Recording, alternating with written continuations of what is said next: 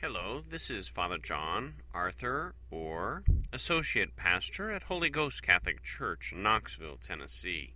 Today we continue our study of the Theology of the Body of Pope John Paul II, which is a collection of general audience presentations he gave during the first years of his pontificate, the years 1979 through 1984. Solitude and Subjectivity. In the last conversation, we began to analyze the meaning of man's original solitude. The starting point was given to us by the Yahwist text, and in particular in the following words: "It is not good that man should be alone. I want to make him a help, similar to himself." Genesis chapter 2, verse 18. The analysis of the pertinent passages of Genesis, see Genesis chapter 2, has brought us to a surprising conclusions with regard to anthropology, that is, the fundamental science about man contained in this book. In fact, in relatively few sentences, the ancient text sketches man as a person with the subjectivity characterizing the person. When God, Yahweh, gives to the first man, formed in this way, the commandment concerning all the trees that grow in the garden in Eden, above all the tree of the knowledge of good and evil, this adds the aspect of choice and self-determination, that is, of free will, to the outline of man described above. In this way, man's image as a person, endowed with his own subjectivity, appears before us as finished in its first sketch. The concept of original solitude includes both self-consciousness and self-determination. The fact that man is alone contains within itself this ontological structure, and at the same time, it indicates authentic understanding. Without this, we cannot correctly understand the next words, which constitute the prelude to the creation of the first woman. I want to make a help. Above all, however, without that deep meaning of man's original solitude, one cannot understand and correctly interpret the whole situation of man, created in the image of God, which is the situation of the first, in fact, primeval covenant with God. This man, about whom the account of the first chapter says that he has been created in the image of God, is manifested in the second account as a subject of the covenant, that is, a subject constituted as a person, constituted according to the measure of a partner of the Absolute, inasmuch as he must consciously discern and choose between good and evil, between life and death. The words of the first command of God, Yahweh, Genesis chapter 2, verses 16 and 17, which speak directly about the submission and dependence of man-creature on his Creator, indirectly reveal precisely this level of humanity as subject of the covenant and partner of the Absolute. Man is alone. This is to say that through his own humanity, through what he is at the same time set into a unique, exclusive, and unrepeatable relationship with God himself. The anthropological definition contained in the Yahwist text in its own way approaches the theological definition of man that we find in the first creation account. Let us make man in our image and our likeness. Genesis chapter 1, verse 26. Solitude and the meaning of the body. Man formed in this way belongs to the visible world. He is a body among bodies, taking up again and in some way reconstructing the meaning of original solitude, we apply it to man in his totality. The body, by which man shares in the visible created world, makes him at the same time aware of being alone. Otherwise, he would not have been able to arrive at this conviction, which in fact he reached, as we read in Genesis chapter 2, verse 20, if his body had not helped him to understand it, making the matter evident to him. The awareness of solitude could have been shattered precisely because of the body itself. Basing himself on the experience of his own body, the man, Adam, could have reached the conclusion that he is substantially similar to the other living beings, Animalia. By contrast, as we read, he did not arrive at this conclusion, but in fact reached the conviction that he was alone.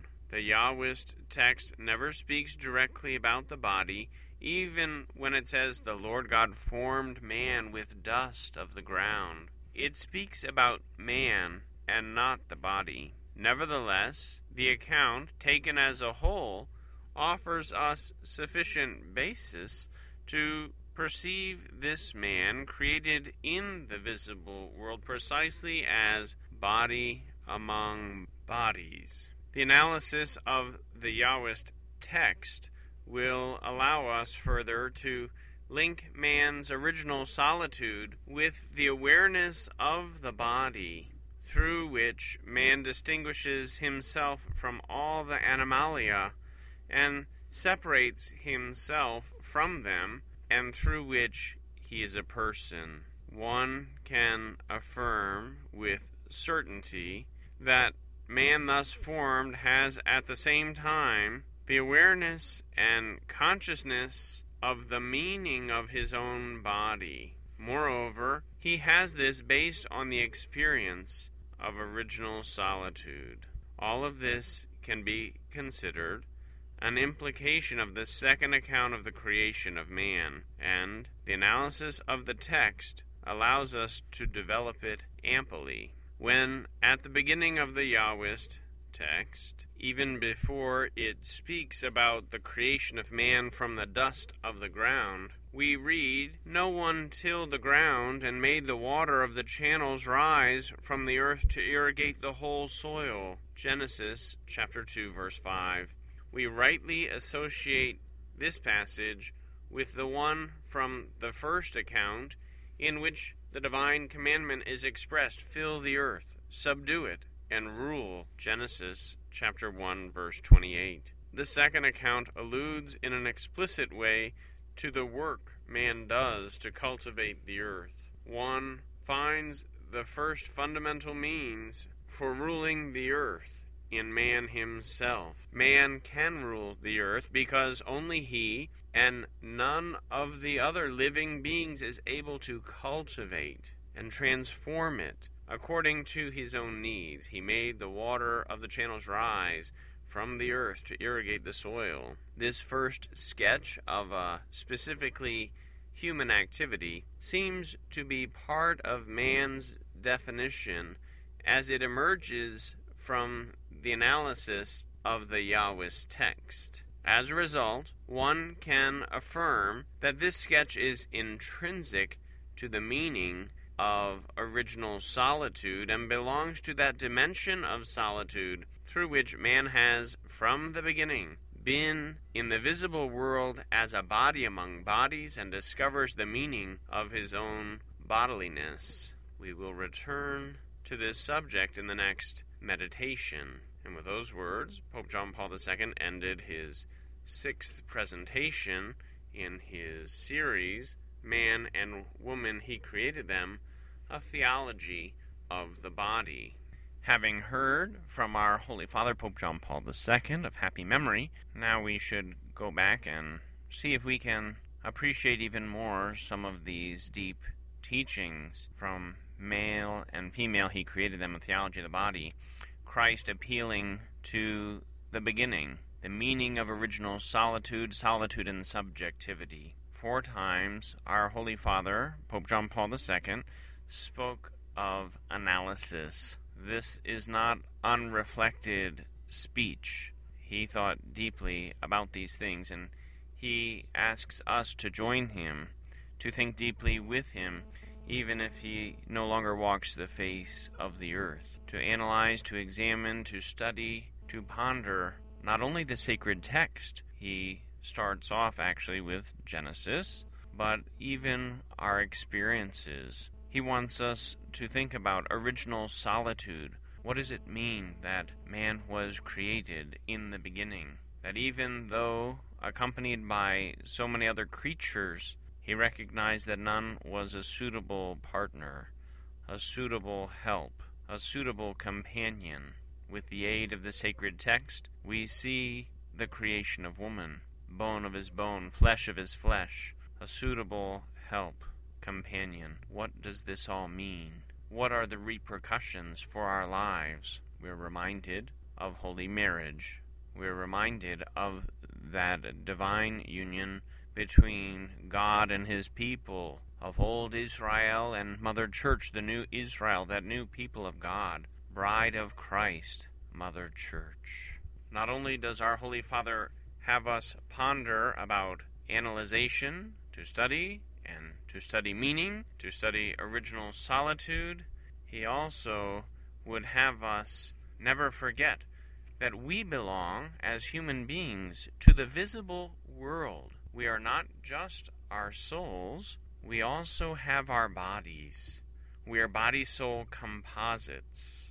This is very important. We are body among bodies. My body and the bodies of other human beings. Our bodies and the bodies of the other beings on the earth. The animals, the birds, the fish, the mountains. We are a body amongst bodies. And God assumed a body, became like us in all things who had sin in Christ Jesus, the Son of God, Son of Mary. We have been made partners of the Absolute. This word, absolute, our Holy Father uses in a very philosophical approach, is a reference to God. Another way to say God, the absolute being, the source of all being, the one to whom we tend and from whence we came. We are partners of the absolute in our being, but also in covenant, in and through the sacred contract between heaven and earth, between God and us, begun with Moses, with Abraham, but in the fullness of time in Christ Jesus, born of a woman, born under the law to save us all from the wages of sin and death. Yes, Christ reveals not only God to us, but us to ourselves. And when we read sacred scripture from the first lines of Genesis, the first book, to the last lines of Revelation, we see God's plan for our lives. Pope John Paul II, our late Holy Father, reminds us that as persons, individual substance of a rational nature, we have a subjectivity. We are subjects, not just objects. And our personal subjectivity is what characterizes us as persons. I am the subject of my acts. I am the subject of your study of my acts. I do my acts for myself. Subjectivity. It's not just objectivity. It's not just subjectivity. Anthropological studies, Pope John Paul II reminds us, give us the fundamental understanding, the fundamental science about our very being, what it means to be a human being, a man, anthropos, man. The anthropology is the study of man. In other writings, Karl Wojtyła stressed the book I, Man as being one of the finest anthropological texts he had ever experienced. It's very rare, but it does exist in English translation.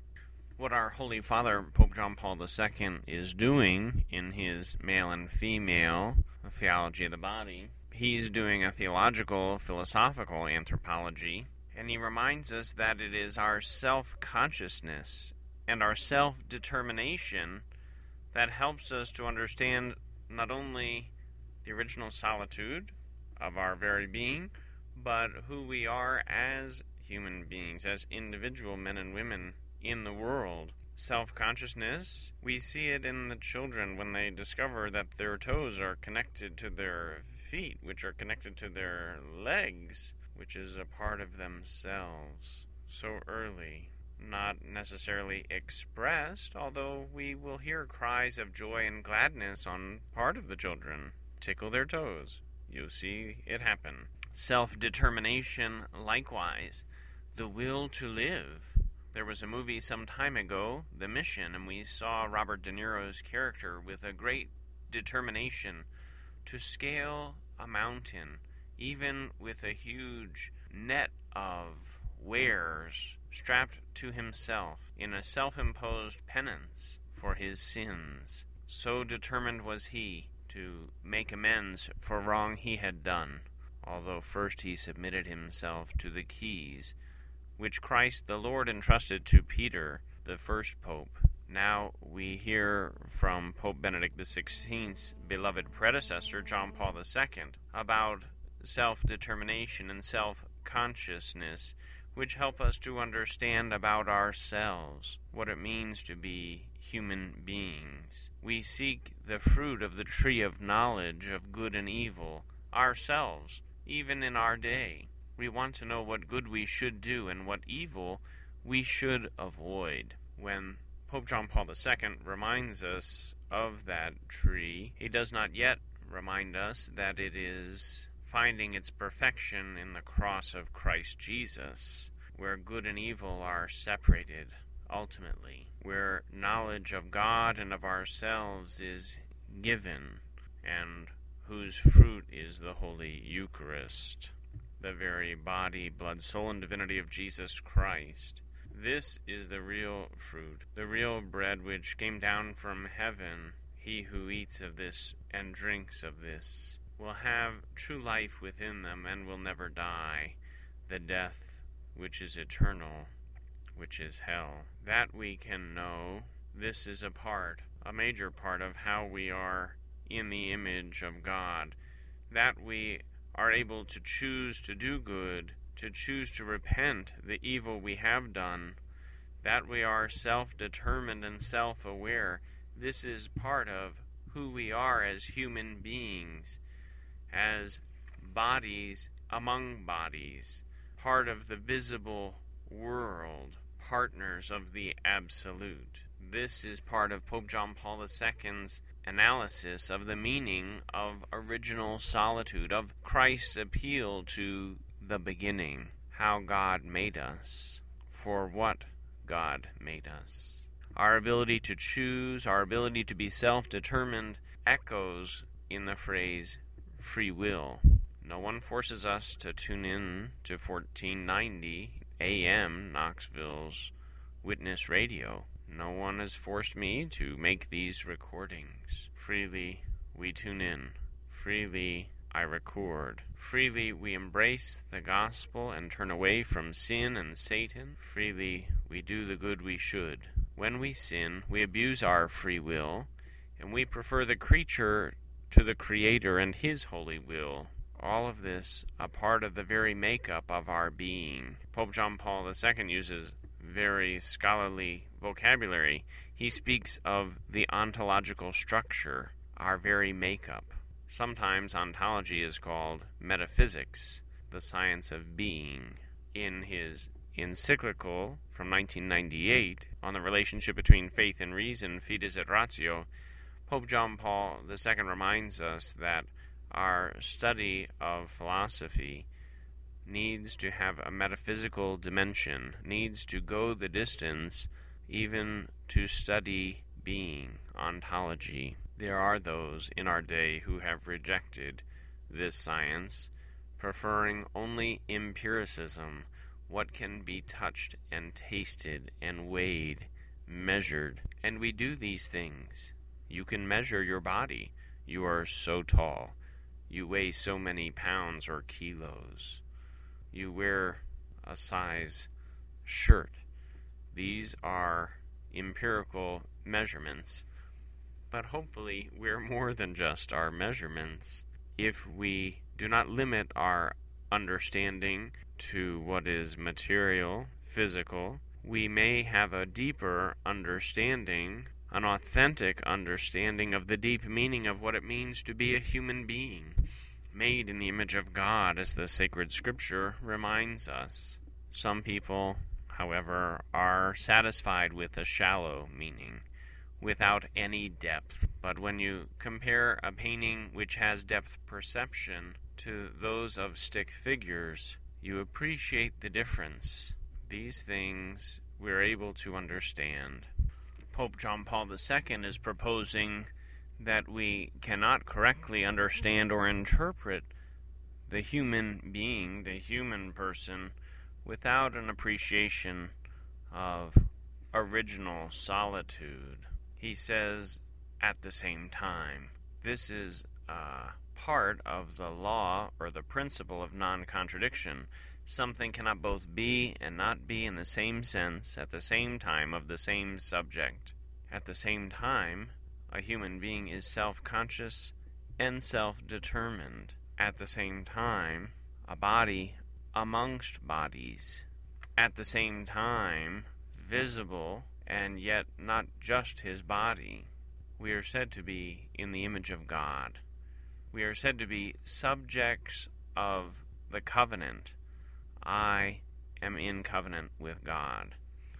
If you are believing unto Christ, if you have been baptized, washed and saved, if you have been circumcised and are part of the Jewish people, you are subject to the covenant.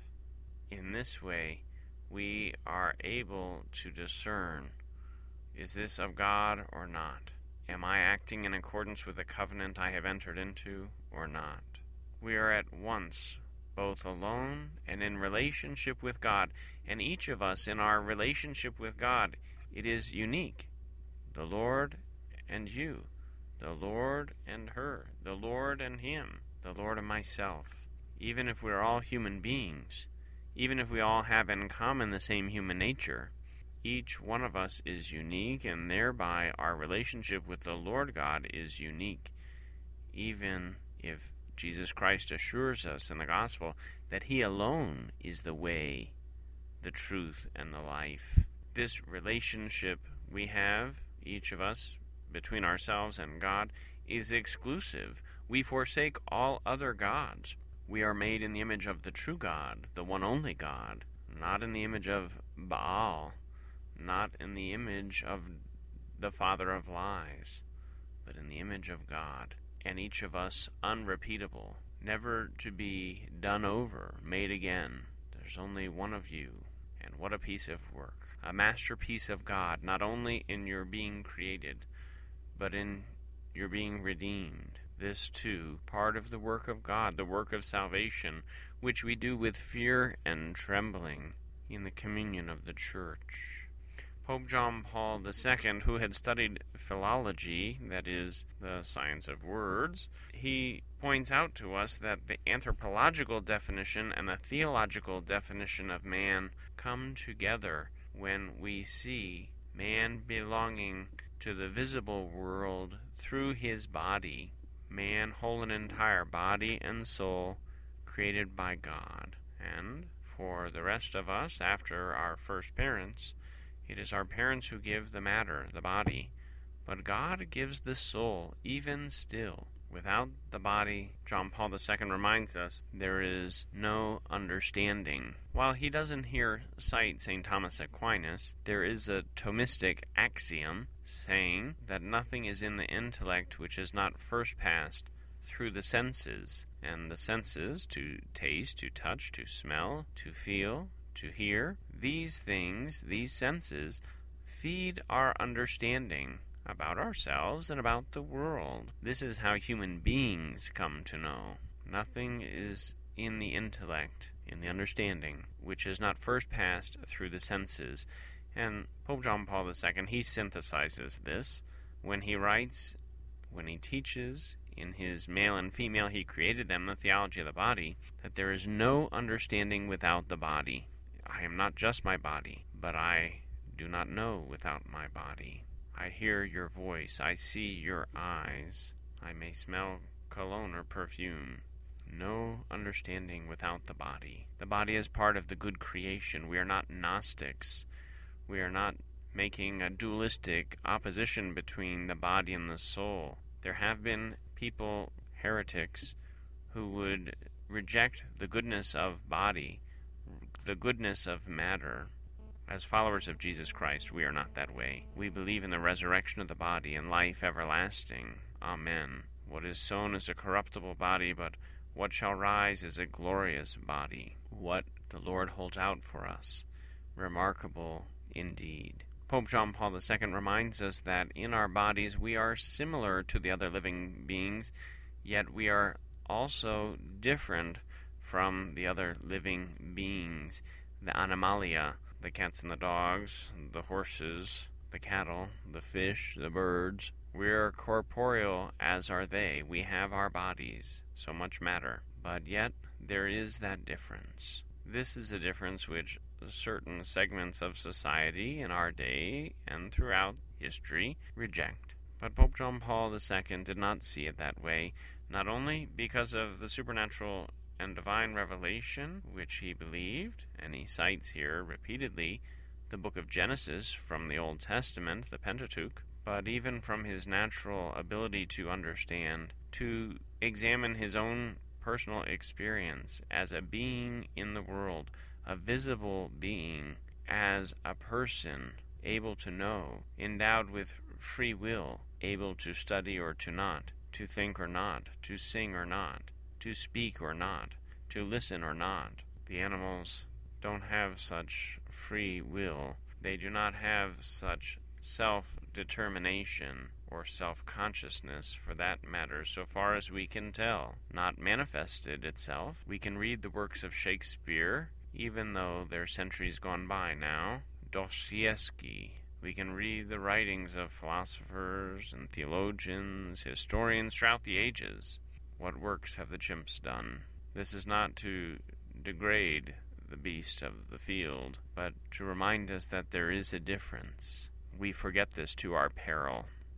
We are persons through our body, but we are not limited to our bodies. When we received our first assignment from God to till the earth and subdue it, our first work, it is important for us to remind ourselves, or to be reminded, that as we begin Lent each year with words from Scripture, remember you are dust, and to dust you shall return. When we rule the earth, we rule ourselves, for we are of the earth, made of the earth, at least inasmuch as our bodies are material. We are bodies among bodies, but not just the matter. In our next program, we'll continue our walk through Pope John Paul II's Man and Woman He Created Them, a theology of the body. We'll go over the alternative between death and immortality, which is part of the original solitude, the meaning of the original solitude, because Christ appealed to the beginning as it was when we were made. Until next time, be assured of my prayers, and may Almighty God bless you, the Father, the Son, and the Holy Spirit. Amen.